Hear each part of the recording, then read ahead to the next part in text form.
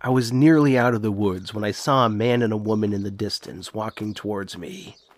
It was a chilly day at the Ashley Reservoir, a 4.5-mile loop trail around an idyllic reservoir in western Massachusetts.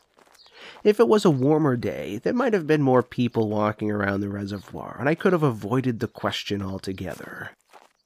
After all, it's far easier to ignore others when you're in a crowd. And even though the saying goes, two's company, three's a crowd, it could be considered rude to avoid eye contact with so few other people around. And I like to live in a world where people feel seen, welcomed, and valued. All of these judgments are what led to my conundrum that day. When I say hello, who do I make eye contact with first? If I look at the man first, the woman might be offended that I'm deferring to an oppressive patriarchal society, but if I look at the woman first, she might think I'm objectifying her, and the man might think I'm trying to steal her away. Yet these are only the projections of attributed malice, rather than the attribution of my real intent, which is to make people feel welcomed. It may very well be that they will ascribe this positive judgment of my true intent, yet it may also be that they wish to avoid a salutation altogether. Yet it is also likely that I'm ignorant of other possibilities. By the time they reached me, I had made my decision. With a hello and a smile, I looked briefly to the man, and then briefly to the woman, and then quickly looked ahead as I continued walking forward. This moment at the reservoir may speak less about our judgments than about my own tendency to overthink things. But there is a reason for these deep thoughts about what many may perceive as trivial social interactions. I have no ill will, and wish to do no harm to others, and there is nothing special about me in this regard. Although outliers certainly exist, with the average person being average, I believe most people also have no ill will, and wish to do no harm to others.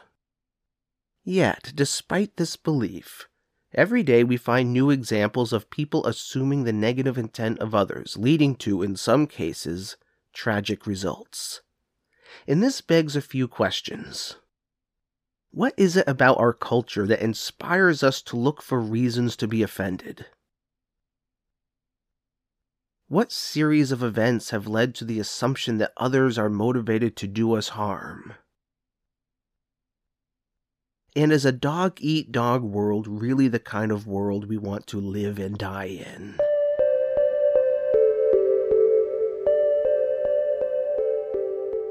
These questions are especially relevant considering 3 stories our society wrote in the span of less than a week, all with a common theme.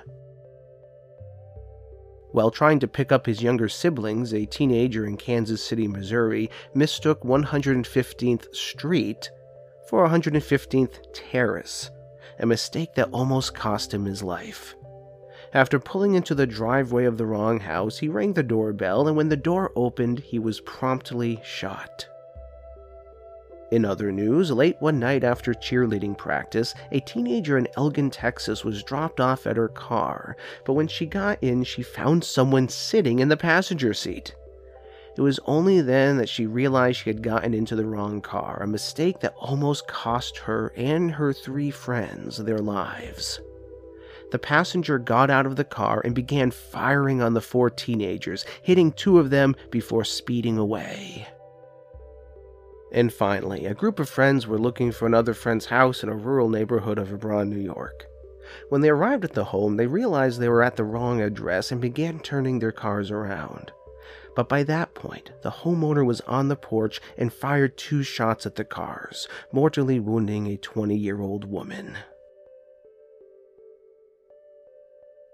There are many possible reasons for why people assume negative intent first, rather than considering other possibilities.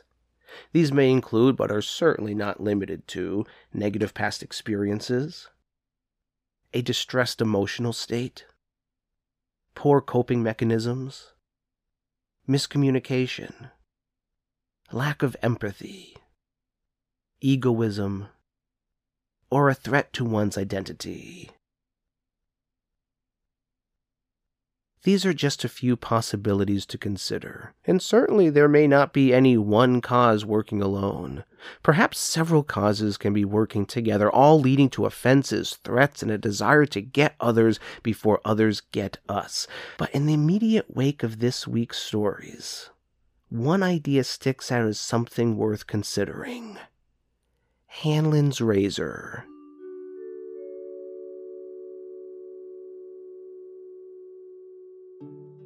In this context, a razor is a heuristic, a mental shortcut that can help us make faster judgments by removing unlikely and unnecessarily complex explanations.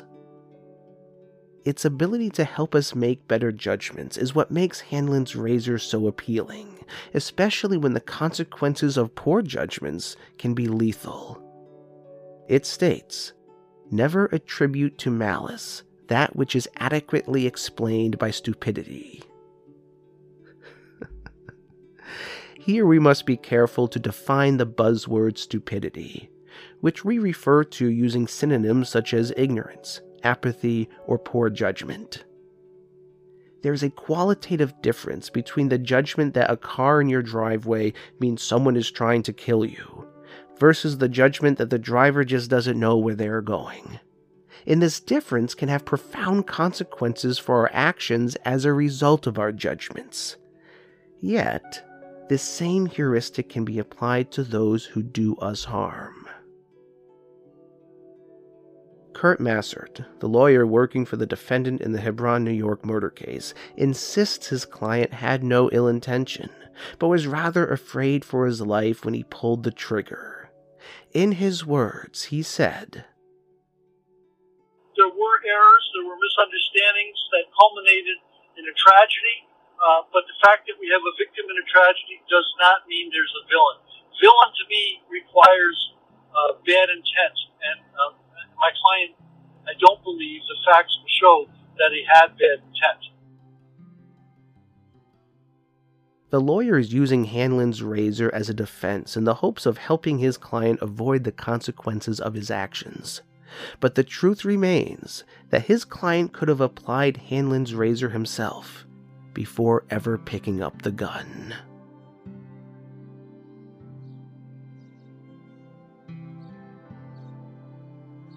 The physicist Marie Curie reminds us, nothing in life is to be feared.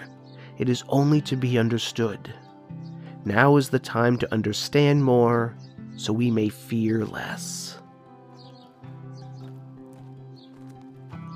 With a little more understanding, we can perhaps come to find there is far less malice in our world than we might at first assume, and discover instead that there is simply far more ignorance, apathy, and poor judgment. Perhaps. But we're not out of the woods yet.